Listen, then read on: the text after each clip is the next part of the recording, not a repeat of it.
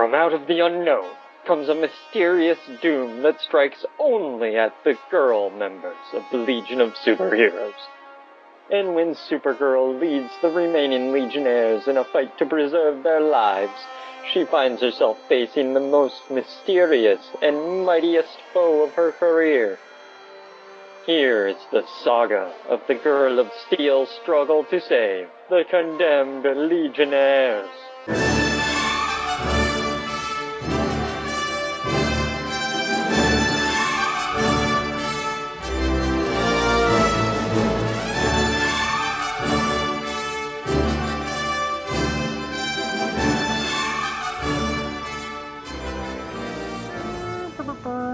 Satan Girl.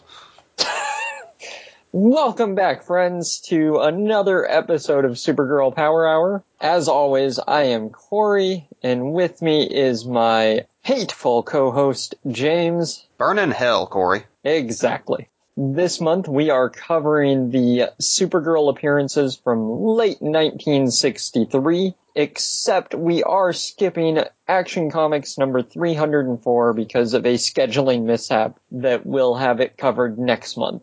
Oh yeah, we got something very special planned for that story, so we wanted to save it for the opportune moment. Which leads us right into our first story, The Girl Who Hated Supergirl, from Action Comics number 305, published October of 1963, written by Leo Dorfman, art by Jim Mooney, our standard group at this point. And we open with Dick and Linda riding horses as they get ready to celebrate Supergirl Celebration Week in Midvale. When suddenly, Linda spies a woman in a canoe that's about to go perilously tumbling over a waterfall. I'll have to change to Supergirl to save her, but first I must get rid of Dick.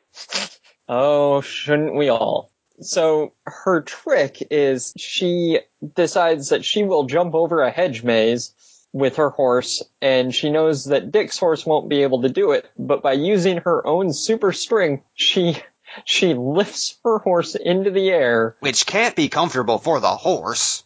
Right? And then we get the standard shirt rip just in time for the canoe to go over the waterfall. And as Supergirl saves the canoe, she gets swatted at by the girl with the oar, who is upset with Supergirl for trying to save her life. As we encounter in this story, Supergirl's greatest foe, Karen, the girl who doesn't think Supergirl is swell. And Supergirl has her feelings hurt and goes back to her boyfriend, and then goes back home to her mom, and they head in to watch the Supergirl celebration, and Linda helps her mom parallel park the car. And they go into the Midvale supermarket, which advertises that to celebrate Supergirl Week, they will give away a free statuette, there's an ellipses there, of Supergirl with each $5 purchase and give the profits to Midvale Orphanage. Now, I really wonder what the over-under on these Supergirl statues is, because at $5 a pop, the Midvale Orphanage must be getting a profit of about 1 penny each, while the supermarket is just raking in the dough from all the extra attention this promotion must be giving them. Well, and the thing is, what profits? Because it's free with a $5 purchase, so you're purchasing other things. This is what Midvale gets for putting their trust in Luthor, Mart. Right? By the way, I just want to point out, my first thought on seeing those Supergirl statues was that I wanted one of my own. Right? Then I looked 2 inches to the left of my laptop and saw the nearly identical Supergirl statue I already own because I have a sickness. I don't know what you're talking about, James. You turn around and eye your wall of Supergirl. He doesn't know what he's talking about, Karen. Which wall? I have multiple walls of Supergirl. Oh god, it's spreading. So, anyway, we see Karen buying $5 worth of broccoli, apparently, and leaving her statuette behind because she does not want that Mexican-made garbage. Looks like somebody's been spending a little time on the Red Sun subreddit. And Linda oversees Karen denying the statue and decides she has to figure out why this this high school girl has a grudge against her. So the festivities kick off with a raffle for a free super flight through Midvale, where Supergirl cheats to make sure that it's Karen that is selected to win the free flight. And that makes Karen bolt. No, never! I'll have nothing to do with Supergirl! I'm getting out of here! Which is how I feel every time it comes up to editing one of these. And as Supergirl chases after her, we get the thought balloon of, wonder what they'd say if they all knew that Karen hates me. Honey, I think they all know. She just screamed it out loud. Like, she couldn't make it any more obvious. I'll get Cousin Superman to come over here and erase their memories. Then we get the standard hazard of Midvale, which is shoddy guardrails. I'm convinced that Midvale is built on an incline, because everything seems to lean heavily to the left. Like, gravity is not in their favor in this town. And Karen's car goes tumbling over a cliff, and Supergirl uses her super breath to gently lower her to Earth, and once again, Karen gets really, really angry that Supergirl saved her life. And then we find out why. Her dad was an astronomer with a high-powered space telescope, and the day that Supergirl arrived on planet Earth, a flame hit the observatory and killed her dad and crippled her brother, and Karen has held a grudge for the last 2 years. I like how, if you really look at her cousin and his history of collateral damage, it does track. But Supergirl tries to explain that she was actually piloting her rocket ship, and we get another origin story, so take a drink. Which has the absolute bottom of the editorial note barrel, which is an ed note reminding us that Superman was also from Krypton and also came to Earth on a rocket. This comic felt the need to remind us that Superman exists. It's Action Comics!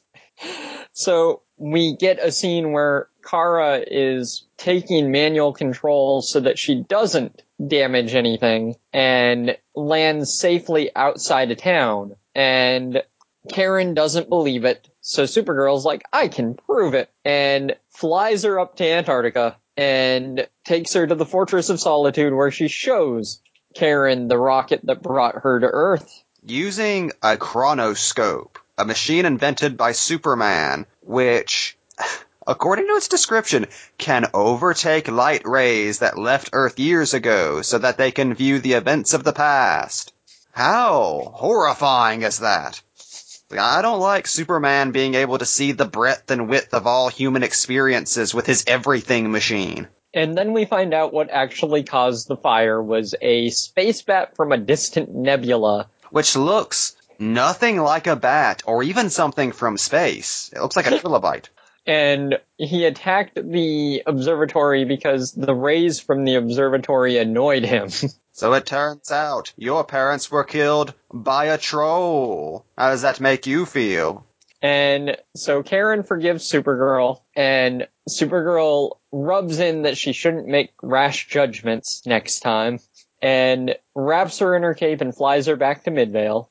Which is the greatest token of affection a Kryptonian can give to an Earthling, wrapping them up in a corpse blanket and flying them through the frigid Arctic waste. So later on, we get Supergirl going to Washington to make sure that her father's work gets recognized, and also that she arranged for Karen's brother to have famous surgeons work on him and he is no longer crippled. I'm so baffled by this one plot point. Like, did he just have a slip disc or something? Who knows? Who are these magical miracle doctors that Supergirl is hoarding, apparently?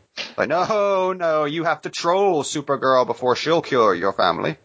So anyway, the story ends with Karen being good friends with Supergirl and an ad for Tootsie Roll Fudge. Hey. Which I really want to try Tootsie Roll Fudge. I know.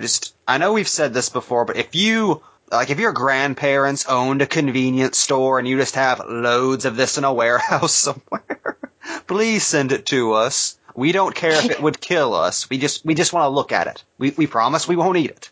Speak for yourself, James. I plan on eating it. Corey, no, your colon. That brings us to our next story, which is one of my favorite stories from the Silver Age. The Condemned Legionnaires from Adventure Comics number 313, also from October of 1963. Written by Edmund Hamilton, penciled by Kurt Swan, inked by George Klein and Sheldon Moldoff. And this is a Legion story. Now you can tell it's a different book because the lettering is completely different. And unfortunately, the lettering credits didn't survive through the last 60 years, so... But whoever did it, it's very easy to read, competent. I like how tightly packed the words are, so you don't get a lot of the word bubbles encroaching on the art. Solid job. We open with Lightning Lass turning red and fainting.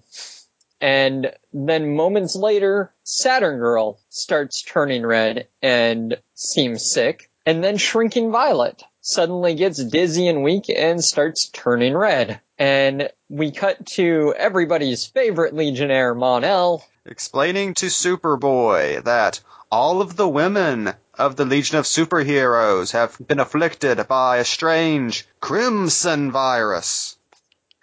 And just buckle yourselves in, folks. There's going to be a lot of giggling.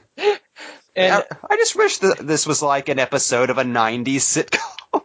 And the plot was just all about Superboy and Mon-El trying to figure out the crimson sickness. This is what the Lady Legionnaires are just trying to explain to them how their bodies work. No, what devilry is this? And sure enough, all of the female Legionnaires now have skin the color of rubies. Like, their entire bodies are just beet red. And we cut to the Legion of Substitute Heroes, where we see Polar Boy and Night Girl, complete with her old-fashioned beehive. And they are figuring out what they can do to help, and Night Girl offers to take care of the sick Legionnaires. And then, because she is also a girl, she gets sick herself. My God, they're all syncing up. God damn it, James.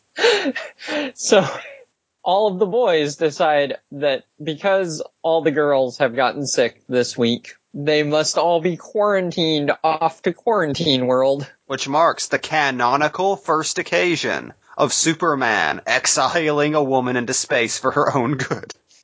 And Superboy and Mon-El get sent off to prevent two planets from colliding. And the rest of the Legionnaire boys are trying to find a cure for the Crimson virus when, out of nowhere, appears a woman in a purple jumpsuit with a maroon cape and a black ski mask.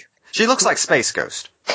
Who introduces herself as Satan Girl. The greatest name in comic book history. Like, come on, if you're gonna name yourself Satan Girl, your costume should reflect that. We're deep into the comics code era.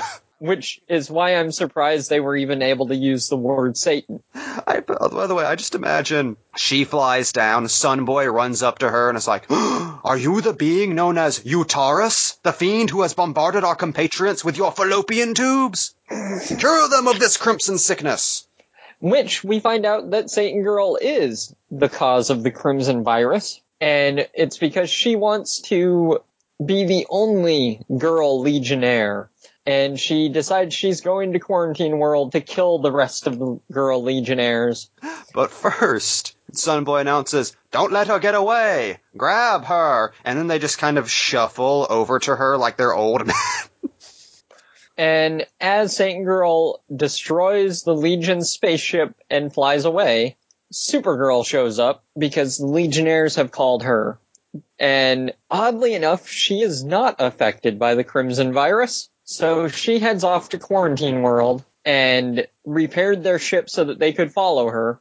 And we find out that Quarantine World is staffed with robots. The curative rays haven't yet had any effect on the Crimson virus that you have contracted, but we'll try again. We robot nurses serve patients here because we can't catch any virus, and we know our profession.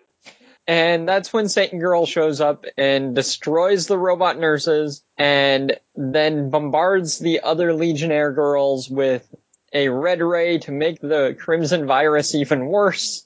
now with cramps. And Supergirl, who is a bit of a late bloomer, shows up to stop her. And we find out that the Space Ghost mask is lead-lined, because of course it is. And she socks Supergirl, which makes Supergirl realize that she must be from Krypton as well. And they fight for like 7 panels, and it's amazing. It actually is a pretty good fight scene. And then as Supergirl is about to melt the mask off of her face, Satan Girl runs away. I just love how she says it's okay. She's Kryptonian. She won't be hurt. She'll just have molten lead running down her face. So Supergirl goes to meet a space doctor with weird hair. He's got some weird hair. He's got like an X-Men Evolution Logan thing going on. Where she finds out that green kryptonite dust cures certain space ills in ordinary people. So she decides to borrow some of it with a lead box. And I don't think this quite counts as surprise kryptonite this time. Planned kryptonite? Yeah. So she takes the kryptonite to confront Satan Girl, and it has no effect whatsoever. So Supergirl decides that Satan Girl must be an android.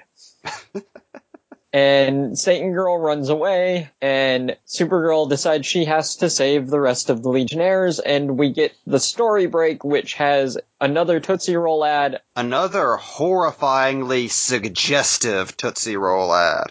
Try a tongue teaser. Now, buy a tongue pleaser. So, the second part of the story opens up with Supergirl visiting the rest of the Legionnaires on Quarantine World.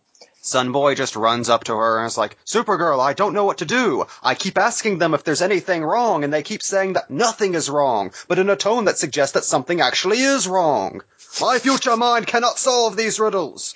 So, she decides to take the girls to a secret hiding place where Satan Girl cannot find them, which is a planet with intelligent alien animal bouncing balls. And Bouncing Boy cannot be happier.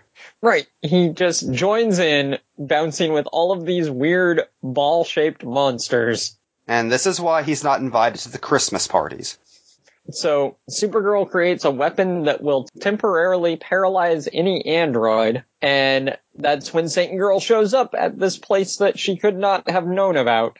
And Sunboy and Lightning Lad and Bouncing Boy try to stop her and fail. Sadly, bouncing in place does not defeat Satan Girl. And she continues to intensify the Crimson Virus in the girls. And Supergirl shoots the android gun at her, and it does nothing. There's just an amazing shot of her shooting Satan Girl in the chest, and just this cloud of smoke around her as she stands, arms akimbo. Ha ha ha! So you thought I'm an android? Supergirl, you'd be amazed if you knew who I really am. I'll tell you as I destroy you. That's when Sunboy decides that he has to leave because these girls are just driving him nuts.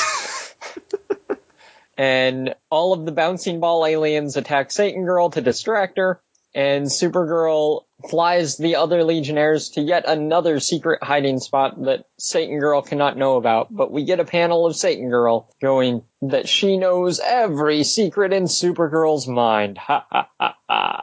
And then we get to a planet I would assume would be known to Satan Girl because it's Hell. It is the Puppet Planetoid, and it's a playground for children of a futuristic race of supergiants. And they use the planet as a marionette backdrop, where they play with giant marionettes. And then Satan Girl does, of course, show up at this secret place. And what does she have, James? No. Satanic kryptonite. She ambushes Supergirl with kryptonite and leaves her for dead and fights off the rest of the Legionnaires until they call for help from our favorite, the Legion of Super Pets. And then Comet the Super Horse, well, he just tramples the shit out of her. And can we talk about Streaky? Just because the look of determination on that cat's face as he grabs her arm, like, yeah, come here a minute. It's horrifying. So the Super Pets are able to take down Satan Girl, and she finally gets unmasked as a red kryptonite duplicate of Supergirl. And we find out that the story is that she knows that she's going to fade into non-existence if she doesn't siphon off the red kryptonite energy in her body to other humans, which is what she has done to the female Legionnaires. And she hasn't done enough, so she does disappear back into Supergirl's body. The last minutes are fading. My life is ending. It would have been wonderful to live my own life, but it's over. I've seen things you people wouldn't believe. A flying monkey in a tiny red cape. A fat child bouncing through space as though he were made of rubber. All of that will be lost now, like tears in rain. Time to die. Satan Girl away. I just want to make it very clear that the red kryptonite did not turn this other Supergirl evil. This is just what the actual Supergirl would have done if placed in this situation, and we should never, ever forget that. Like Grant Morrison's Batman has his Zur-En-Arrh personality for when things get bad. Supergirl, when the chips are down, becomes Satan Girl. And leaves an empty suit that is still shaped like a female body. It's creepy. And then they find a suit of lead armor that is painted so that the face looks like Satan Girl's face, and that's how she was able to not be affected by the green kryptonite.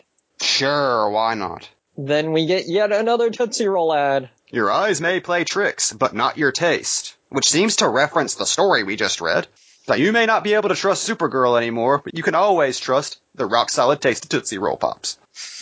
That brings us to our next story, which is The Maid of Doom from Action Comics number 306, and it was published November of 1963, written by Dorfman, art by Mooney. And this story opens with a splash page of Superman banishing Kara to the Phantom Zone. And all I could think was, did Corey arrange this to be the Supergirl is evil episode? Because there's definitely a theme here. Like, if you were building the case against Supergirl, it would be this episode of Supergirl Power Hour. You know, I didn't, but apparently that was just the theme in late 1963. Like, listen, Mooney, we're getting really sick of the Supergirl, so can you just make people hate her for a while and we'll have her explode or something? So we open this story with Supergirl and Dick Malvern going to a horror movie, The Creature from the Black Galaxy, touted as the shocker of the year. And The Creature from the Black Galaxy is not scary in the least. It kinda looks like a Beholder from Dungeons and Dragons, only it has two stumpy legs. And a toupee. And Supergirl pretends to be afraid of this creature because she can't let Dick suspect that she is actually Supergirl. Dick can't know that I've used my supervision to see the zipper in the monster's back. And Dick comforts her, and then as they're driving home, he is the most chauvinistic we have ever seen him, in saying that girls shouldn't be allowed to see horror movies like that. It's too much for their nerves. You're so right, Dick. As Supergirl, I've tangled with monsters that would make that thousand-eyed creature look like a harmless pet. Kara, honey, you need to learn to count, because he had a lot of eyes, but he had nowhere near 1,000. The movie reminded her that she had promised Superman to take 3 capsules to 3 hostile planets from the United Nations, containing films and tapes urging those warlike planets to live in peace with the people of Earth. First stop is the planet Mutor, which is a planet with a bunch of giant colorful cockaburs laying around. She leaves the capsule there, and another capsule appears, which reminds her that the people that rule this planet are shapeshifters, and that's what happened there. Foreshadowing. Then she goes to the home planet of the sandworms from Beetlejuice. That's all they are, really. It's kind of messed up. What I want to know is, what kind of war were they going to declare on Earth? Were they just going to lob the planet at us? And then she goes to an ice planet, and everybody on that planet is radioactive. And then Supergirl returns to planet Earth, and there to greet her is her adorable pet cat, Streaky the Super Cat. Who dies immediately. Spoilers, James! As soon as Supergirl goes to pet Streaky, he does in fact collapse dead. And dead Streaky the Super Cat is the saddest thing I've ever seen. Him just laying there limply, his last mouth still on his breath. As Supergirl cries tears, and before she is even done mourning Streaky, Krypto the Superdog comes up, and he looks happy because he had been playing with his friend Streaky. Sure, his friend Streaky, right. And then as she goes to pet Krypto, she kills him as well. And Krypto the Superdog dead is the saddest thing I've ever seen. His tongue is hanging out. He was a good boy. So Supergirl uses her secret entrance back to the Danvers household, and she tells her mom that she mustn't come near her, but Edna doesn't listen and goes and hugs her daughter, and Edna does not die immediately, so Supergirl deduces that it must be only super beings that she affects. This is just like that red kryptonite dream I had months ago. Quick, everyone pinch me. Oh no, my vulnerable skin broke their fingers. Ah! And then she gets approached by Mr. Mixia Spitlick, and she assumes that he is the reason all of this is happening, so she shakes the literal life out of him. And dead Mr. Mixia Spitlick is the funniest thing I've ever seen. Him just lying there with his big comedy nose up in the air, his mouth agape, just, prank your way out of that one, Mixie. Supergirl is taken aback because she didn't mean to kill Mixie. So she summons Superman, but before Superman shows up, Comet shows up. And Comet's like, well, I'm not from the planet Krypton, so you won't kill me if you touch me. And she trips and touches Comet, and Comet dies immediately. How ironic. I only wanted to help you. My best friend. What did I do to deserve this? Don't blame yourself, Superhorse. It was all my fault. I'll never forgive myself. Why, Supergirl? Why? And that's when Superman shows up and decides that, until he can find some way to decontaminate her, he will banish her to the Phantom Zone like he did his good old pal Mon-El. And I should point out, Superman swears that he spotted this tragedy from a distant galaxy and rushed at super speed, but he is clearly jogging in that panel. So Kara should know something's fishy right away. And we get an origin story for Mon-El, which is ironic considering the podcast I was just on to talk about the origin of Mon-El. All one panel of it. And Superman activates the Phantom Zone ray. Bye, Superman! Oh. She's vanishing into the Phantom Zone. My scheme worked. Ha ha ha. And I have to say, if there's any panel that sums up the Silver Age, it's that one.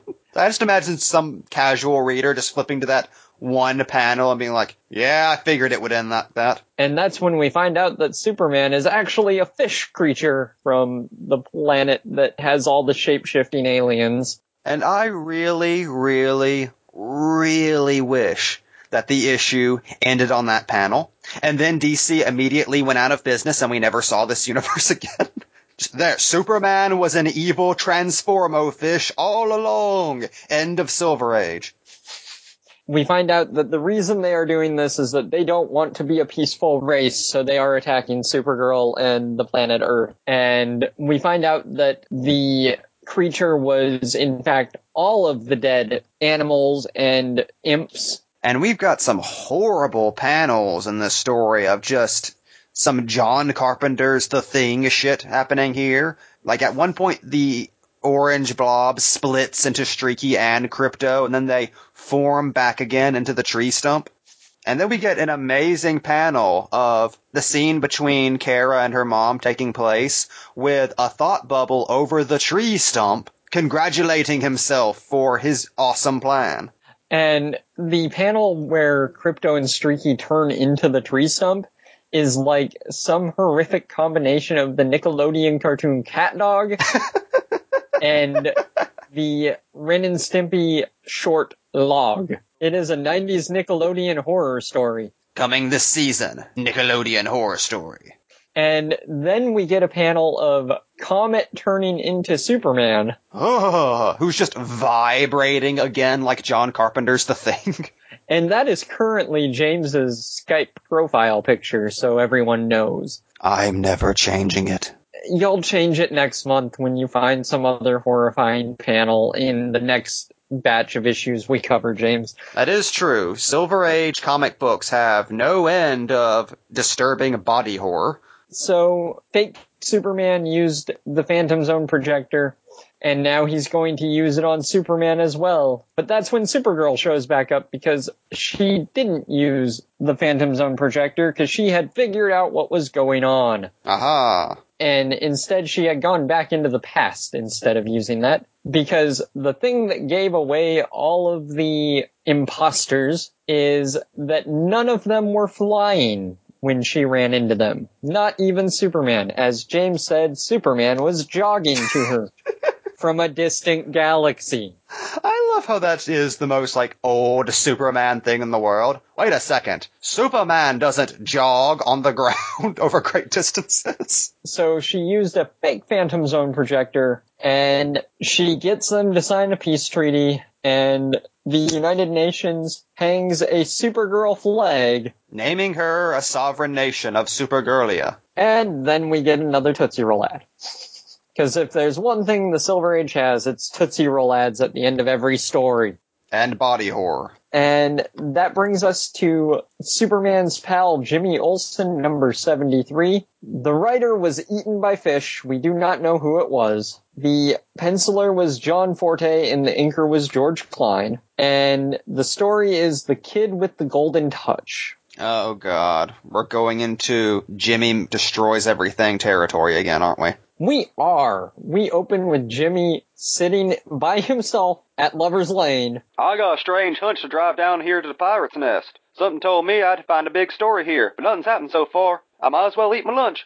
And that's when an alien spaceship lands in front of him. Holy cow, it's some kind of alien spaceship landing in the sea. My hunch paid off. What a nose for news. Oh look, it's some aliens. Hey aliens. Oh no, I killed them all. Sadly, he doesn't kill them all. He meets the spacemen who claim that he is their greatest hero. Which Jimmy just believes, Gosh, you mean I got fans in outer space too? Yes, Jimmy, you are more famous than Superman. People come from all across the multiverse to see your freckles and bow tie.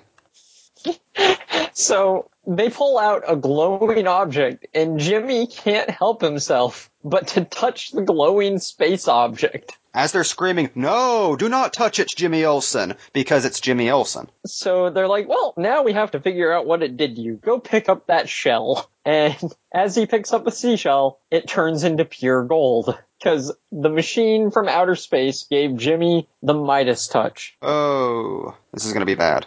Then Jimmy goes to finish eating his sandwich, and it turns to gold. As usual, Jimmy's primary concern in moments of strife is his midday sandwich.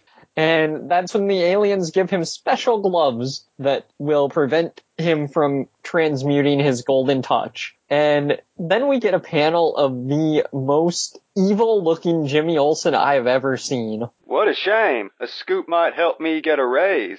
As if I need one. Ha ha! I think I'll hit Perry for a raise anyhow. Just for laughs. So he drives back to the planet and demands a raise, at which point Perry almost fires him for the gall of asking for more money. And Jimmy's like, well, I'll take anything. I'll even take your old ashtray. And as soon as he touches the ashtray, it turns to gold. Holy smoke! That ashtray turned to gold in his hand. Solid gold, Chief. Just like your big, generous heart. You see, like King Midas, ancient mythology, I've acquired the golden touch. And then he plucks the cigar out of Perry's mouth, turning it into a useless block of gold. Then Clark Kent walks in and is immediately outraged that Jimmy has a superpower he doesn't have. Jimmy won't tell him how he got the powers, so Clark's like, well, I'm gonna come back as Superman and maybe he'll tell me then. And he accidentally touches Clark's cape, turning it into solid gold. Which I'm sure Superman is thrilled about, because it just makes him look more like a god. By the way, Jimmy's doing this while talking to Lucy on his solid gold phone that still works. Because Jimmy is just mad with power at this point. And he's talking about how he's going to give her a 24-karat golden sports car. But before that, he has to go meet his fan club. And he turns their clubhouse into solid gold. But as soon as Jimmy leaves... Oh no! Look at that gold-hungry mob tearing apart our clubhouse! And it's all Jimmy's fault! He started a modern gold rush! Which I say you deserve because you encouraged him. Right? He thinks aliens visit Earth to see him. So, Jimmy shows up at the airport because Lucy was a stewardess, and she gets immediately peeved that he didn't show up with her golden sports car. And he's like, Well, I didn't know what model you wanted, but look at what happens when I touch this plane. And that's just the beginning, honey. and sure enough, the plane is solid gold, down to the wheels. And this angers the pilots because a solid gold plane can't fly.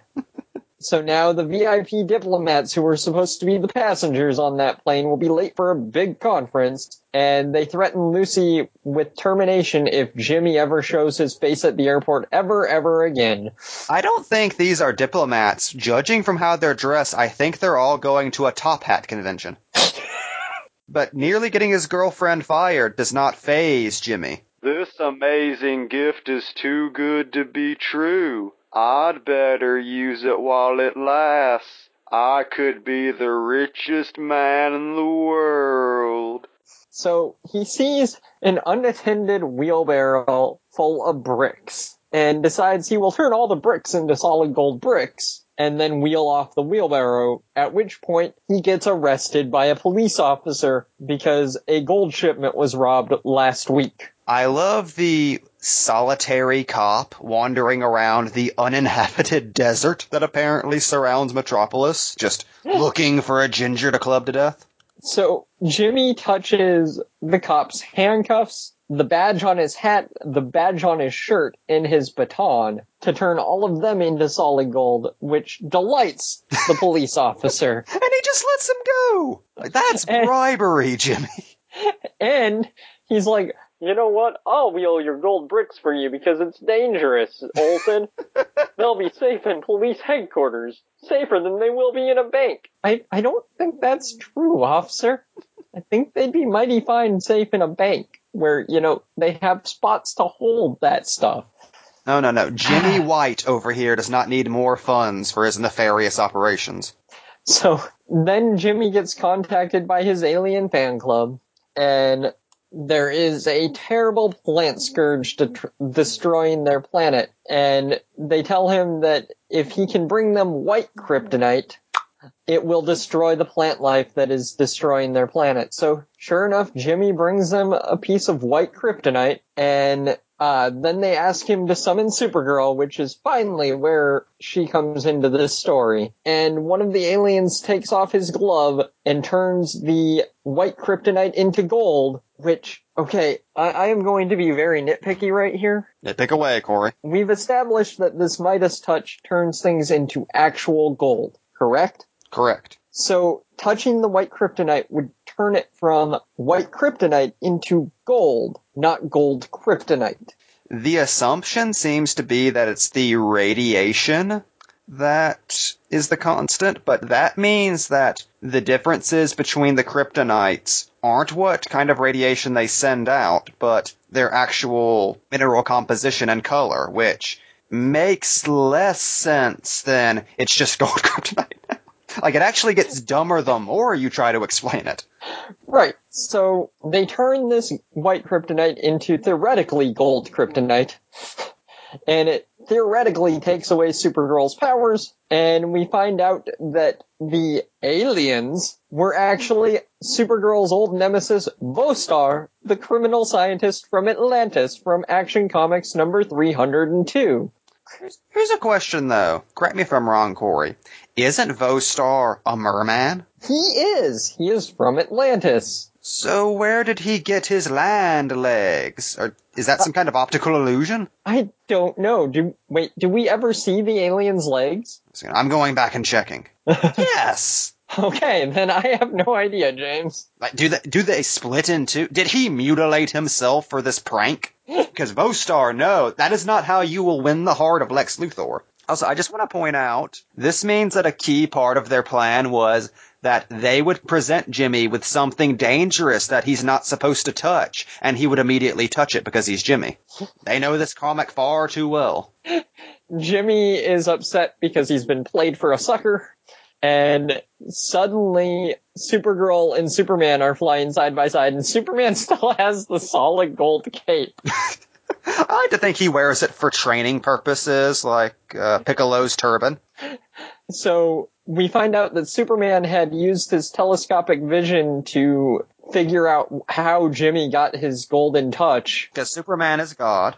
And that's how he figured out that it was Vostar and some other Atlantean creature thing.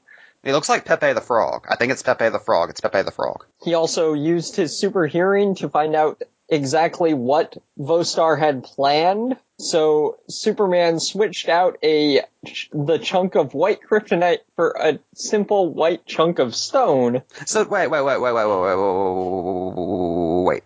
Does that mean that what we said about how kryptonite should not logically work is true, and Superman is just a dumbass?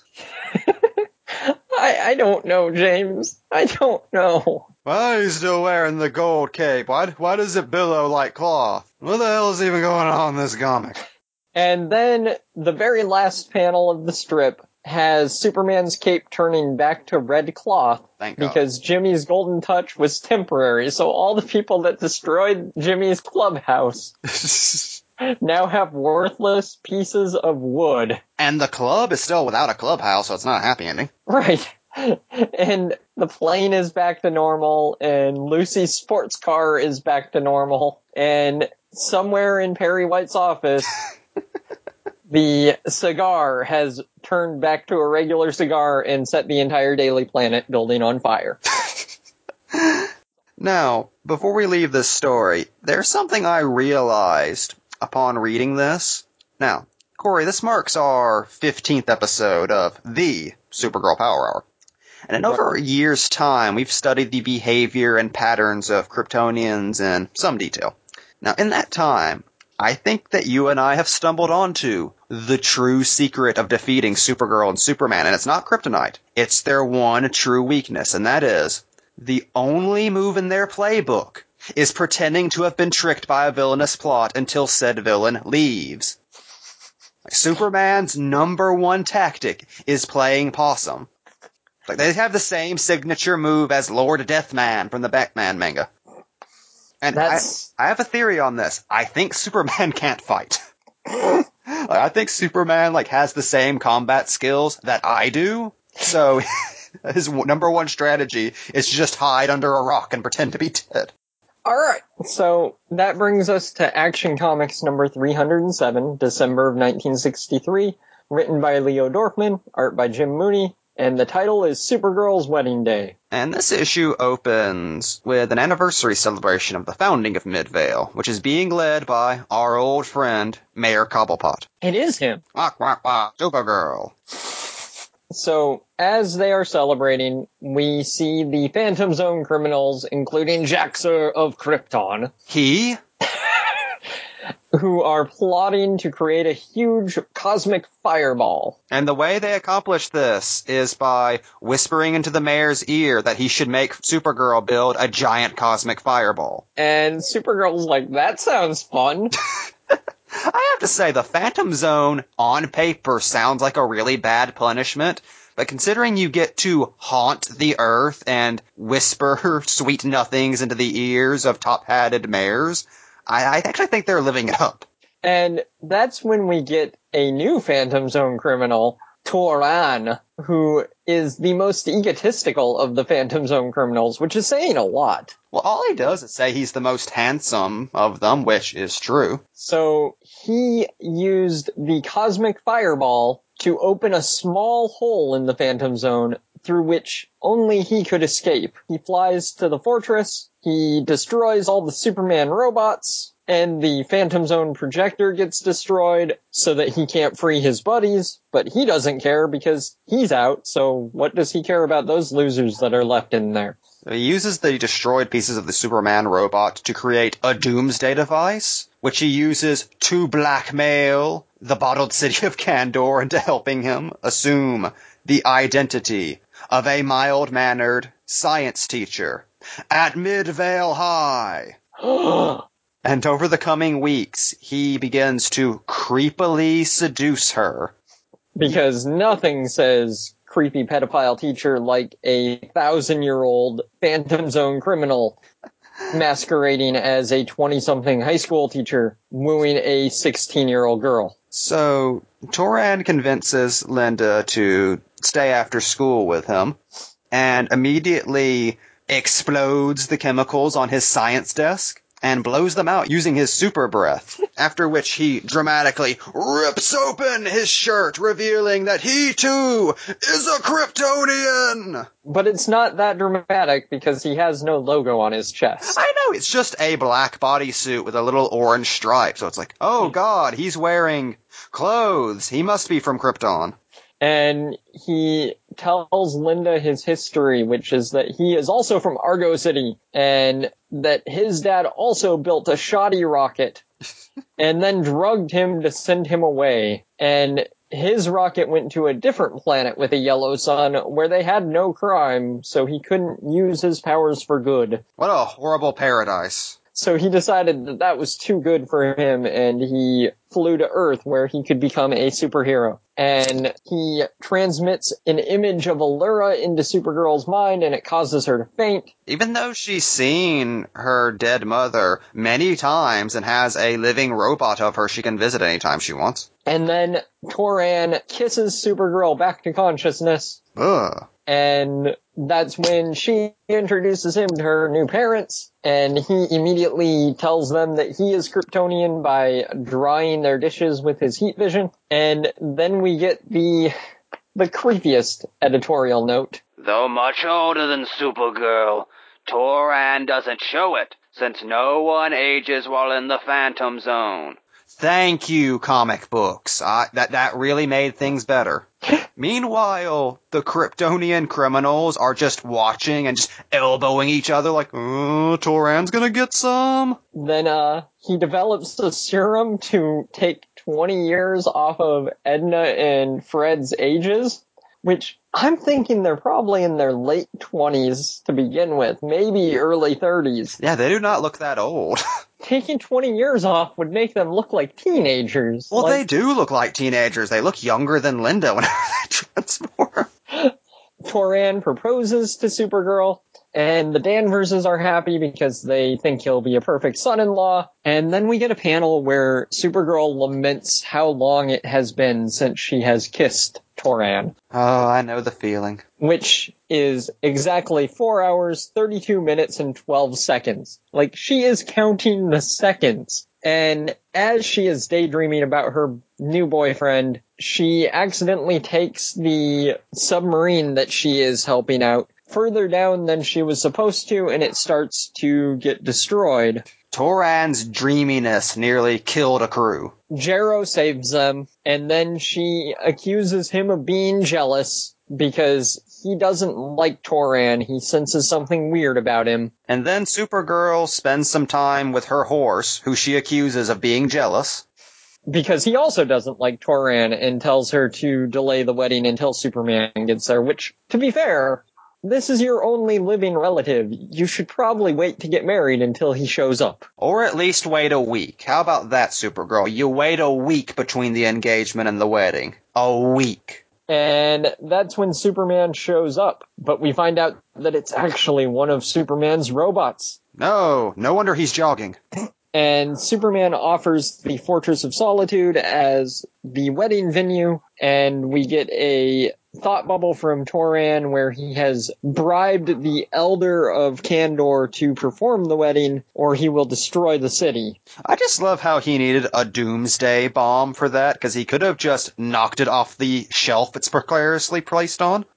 I don't think Superman reinforced that glass. Then we go to the fortress where Supergirl is getting married in her super costume, except with a veil. Not even like a super veil or anything. I mean, it has stars on it, but I was expecting a little more oomph from you. And rather than, bring the pastor out of the bottled city, he does it remotely from inside the bottle. And as he tells Toran that he may kiss the bride. Kiss you, Supergirl? Never. I hate you and everything you stand for. I'm the worst criminal who ever escaped from the Phantom Zone. I married you out of hatred and revenge. Which doesn't make sense because you didn't actually marry her yet, because the wedding is complete when you kiss the bride. Also, Toran, she is pretty cute. You could get one kiss in before you cable flipped. And he's like, As the wife of a criminal, you'll be disgraced forever. And since Kryptonian law forbids divorce, your cousin Superman will always be related to a supervillain. Ha ha ha ha.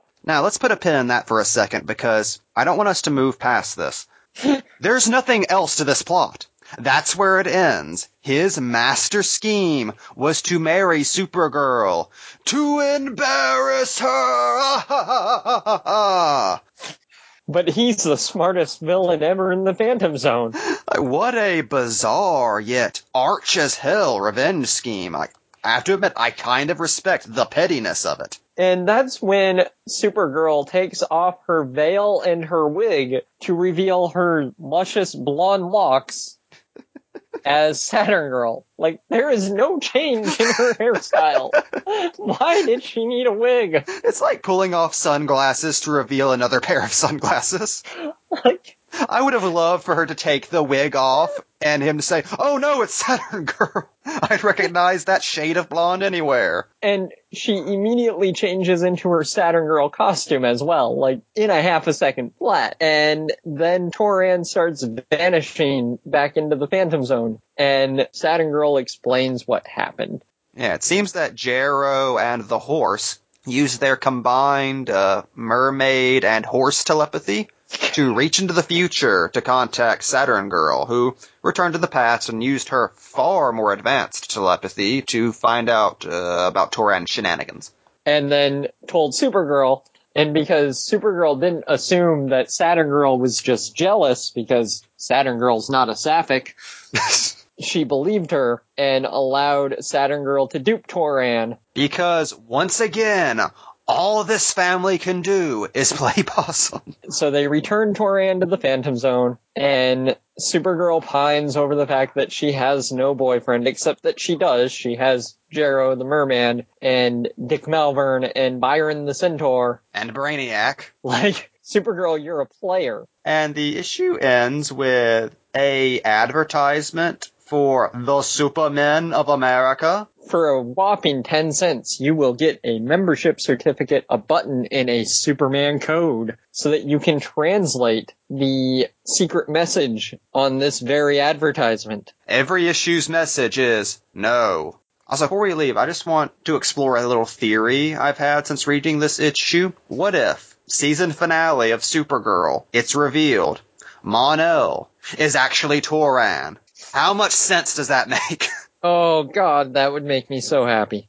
He just rips off his mask to reveal an identical face underneath.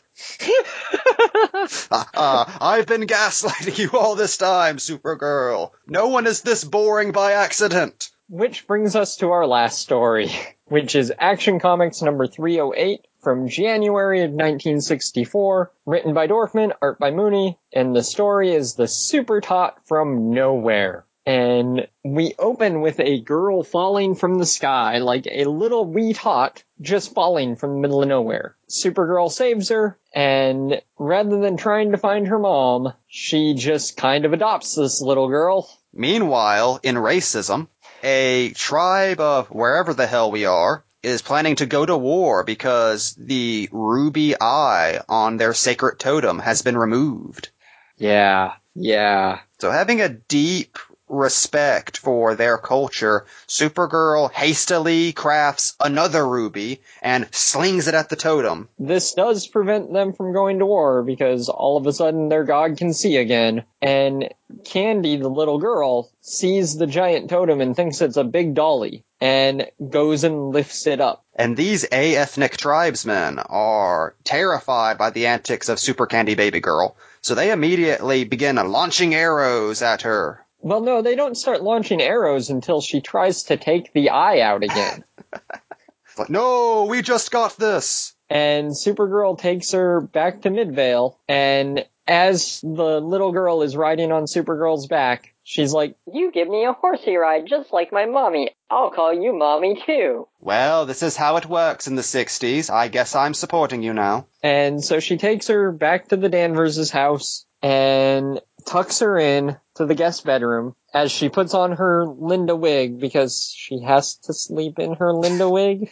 Like, I know we've covered this before, but it's still just weird. It makes me feel secure. Candy wakes up earlier than Linda and goes off to find food. So the first thing she does is she breaks open the cookie jar with her heat vision. Because lifting up the lid would be bad. And then she goes for some milk and rips the door off of the refrigerator. Uh-oh, me pulled too hard. Me sorry. And that's when the Danvers wake up, and How confused must they be at this moment? This small, red-haired child with superhuman strength ripping open the refrigerator. I'm sure their first thought was, oh God, what has Jimmy done now? and that's when Linda tells them what happened, and the Danvers are like, we will be thrilled to have her in our house until we find her parents. And as Linda leaves for school, she gives little Candy a toy train. And as soon as she's out the door, Super Candy Baby Girl uses her supervision to spot an actual train, which she immediately flies towards and begins disassembling, horrifying a hobo who may or may not be Harvey Bullock. Like, horrifying him so much that he throws away his booze. I'm going back to Gotham. Dude, you live in the DC universe. This can't be the first time you've seen something crazy. A person with superpowers. Now I've seen everything. Oh, look, Darkseid's invading again. He's always looking for the anti-life equation. Supergirl ducks out of school to rescue the train. You little minx, you're a mess. Come home and take off that ruined dress at once. Oh, I'll put that engine together later. Being a foster mother is certainly a hectic job. So she takes Candy back to her parents, where Edna has spent the day sewing a new dress for Candy, and Candy is an ungrateful little brat who only wants to wear a super dress like her mommy. So Supergirl uses one of the outfits from her discarded Supergirl robots to make Super Candy Baby Girl a proper Super Candy Baby Girl outfit. Me look just like mommy. That's when Dick Malvern shows up, and rather than knocking on the door, he just barges in because it was open a crack. Okay, Corey, is it just me, or is Dick Malvern the annoying friend from every 90s sitcom? Yeah. Like, I expect a guitar riff every time he walks in. Wow, wow. Dick, go home.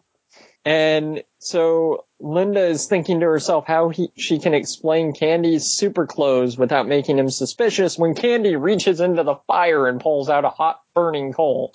Well, now I have to kill Dick, finally. And Linda explains it's just a piece of red quartz, as she handles it as well, and Dick's like, no, give it to me, because if it's red quartz, I can touch it too.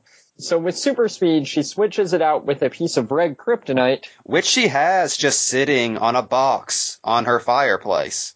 But it's fine, because that piece of red kryptonite has already affected her, so it won't actually affect her again. That's how red kryptonite works, and it can only affect her one time. Still, she's just asking for a Supergirl story to happen. Which it does. Oh. Because it might not be able to affect her, Superman, or Krypto, but it affects Candy. And it so happens that this piece of red kryptonite turned the toddler invisible. And Super Candy Baby Girl just rains terror on Midvale. Can we talk about the candy-shaped hole in the Danvers' wall? It's horrifying. Like, how are you going to explain that to Dick Malvern, Supergirl? We are talking like a full-on Roger Rabbit hole of her leaping toward a cookie, I guess. And so she goes and steals some little kid's tricycle, and oh my god, we get a panel of her riding the tricycle at such blazing speed that a policeman thinks that it is one of them fancy small foreign sports cars. He then chases after her and realizes that it's a driverless tricycle. I swear to God, when I catch up with that tricycle, I'm going to beat the shit out of it.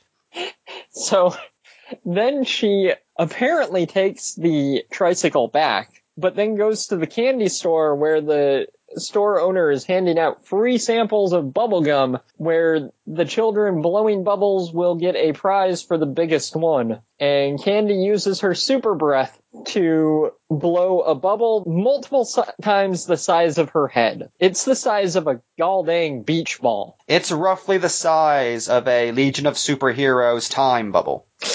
And then it pops, which scares her, and she starts bawling, which terrifies not only all of the small children, but the candy store owner, and they all run off. And that's when she starts rematerializing because the red kryptonite wore off. And so Supergirl decides that, well, since she must be Kryptonian, she'll take her to Kandor to see if they know who she might be. Thankfully, the entire city of Kandor has been creepily watching her on their Supergirl peeper screens, so they're fully prepared to scan and analyze her. We also find out that she has a crescent-shaped birthmark on her neck, which has not shown up anywhere until now.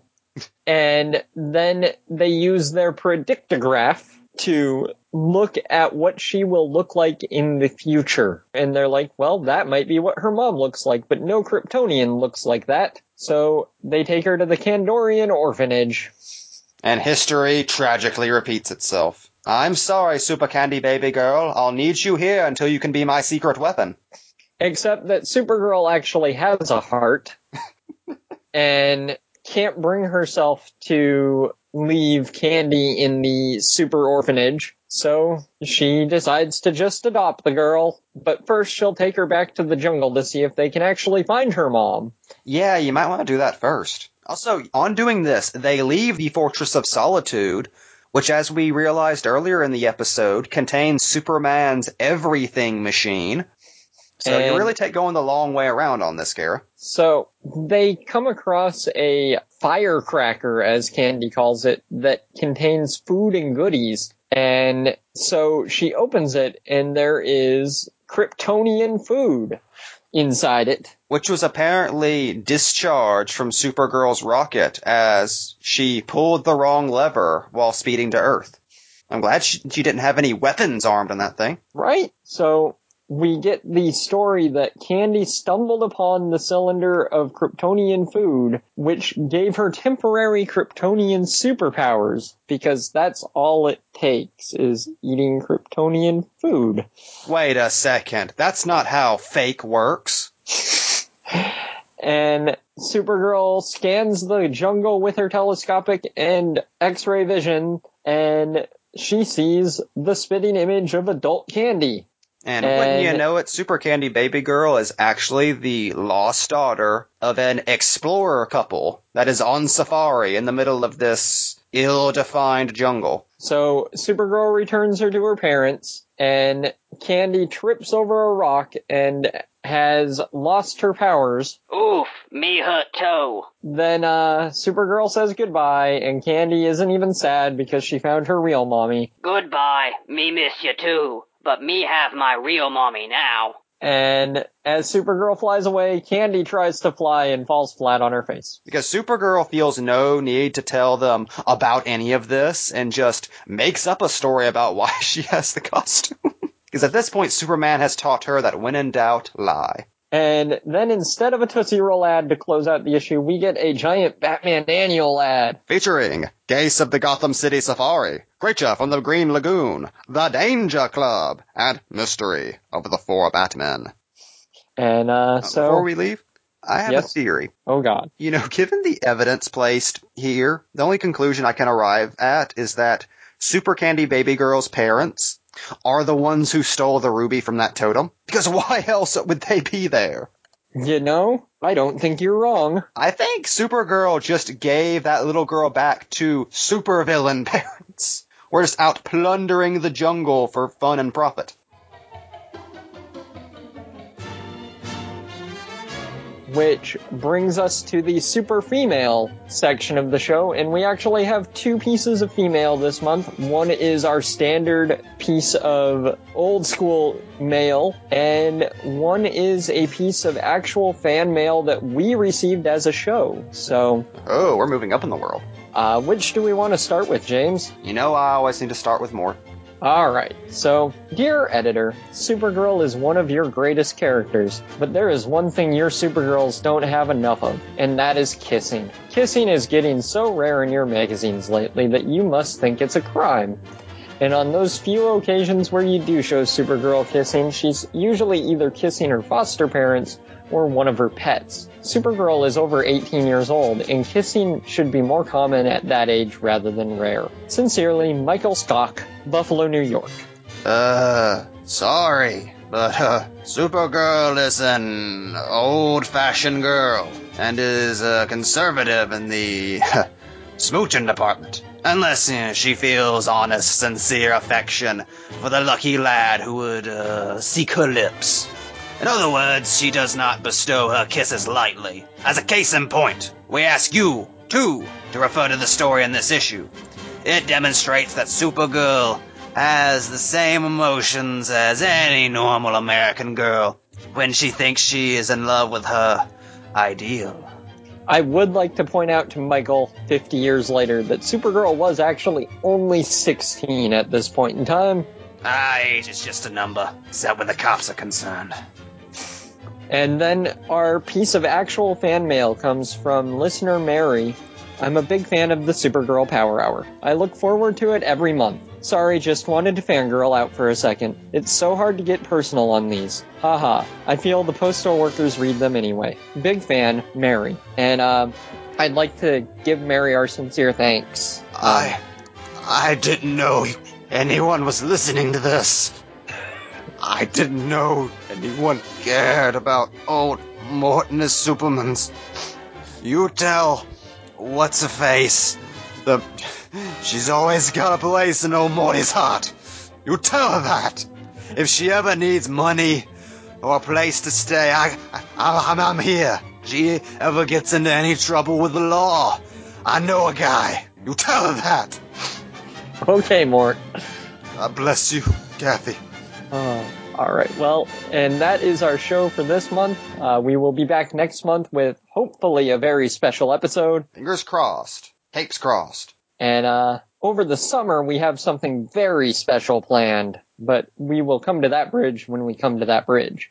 And, so, in the meantime, fans, stay mighty. And you can check me out on several other Pulp Podcast Network shows, such as Graphic Novelism, where me and some friends discuss the culture and history of the comic book medium, and I do several funny voices. You can check me out on Box Office Pulp, a movie review and analysis show, and you can check out Corey on The Things She's On. Which are Women Write About Comics, on Twitter at CoreyMarie21, where I rant and rave about various things, mostly superhero related, and on Tumblr at FYeahSupergirl. And you can also hear me on one of the most recent episodes of Supergirl Radio, where we did a character spotlight on Mon-El, where I dove into his Silver Age history, including his start as Bob Cobb, traveling shoebrush salesman. But yeah, you can check out Corey's stuff, check me out at Graphic Novelism and at Box Office Pulp, and check out all these shows at pulppodcastnetwork.wordpress.com. And we are still looking for the first entry in our Give Kara a Modern Hairdo contest. So, At this point, I'm just going to draw something myself and send it to you. So I'm not gonna lie, kind of want that. shh, they don't know what the prize is. I'll bleep it. Okay. Until next time, Superman, no!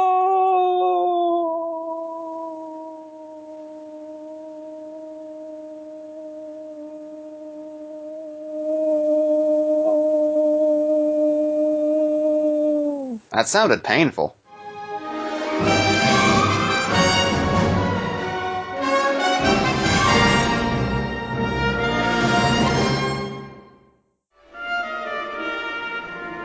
This has been a Pulp Podcast production.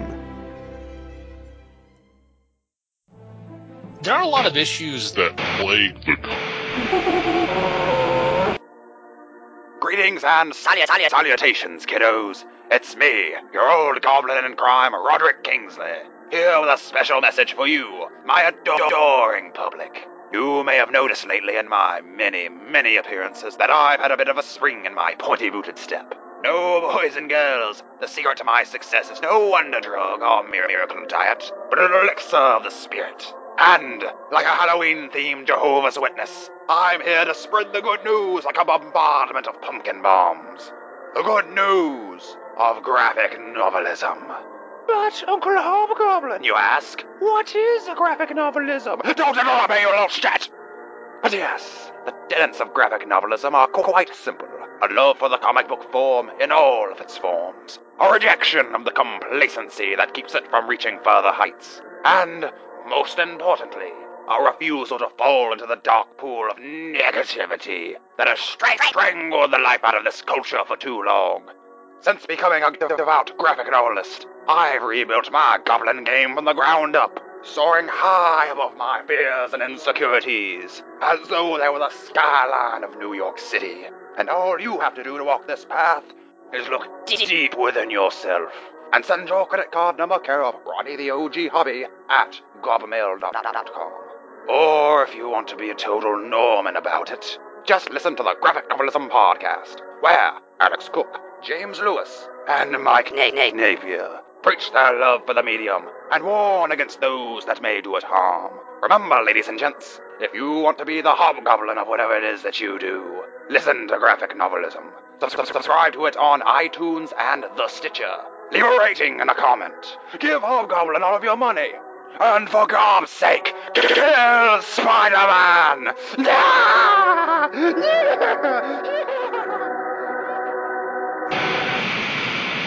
on another episode. That was just a little taste of graphic novelism.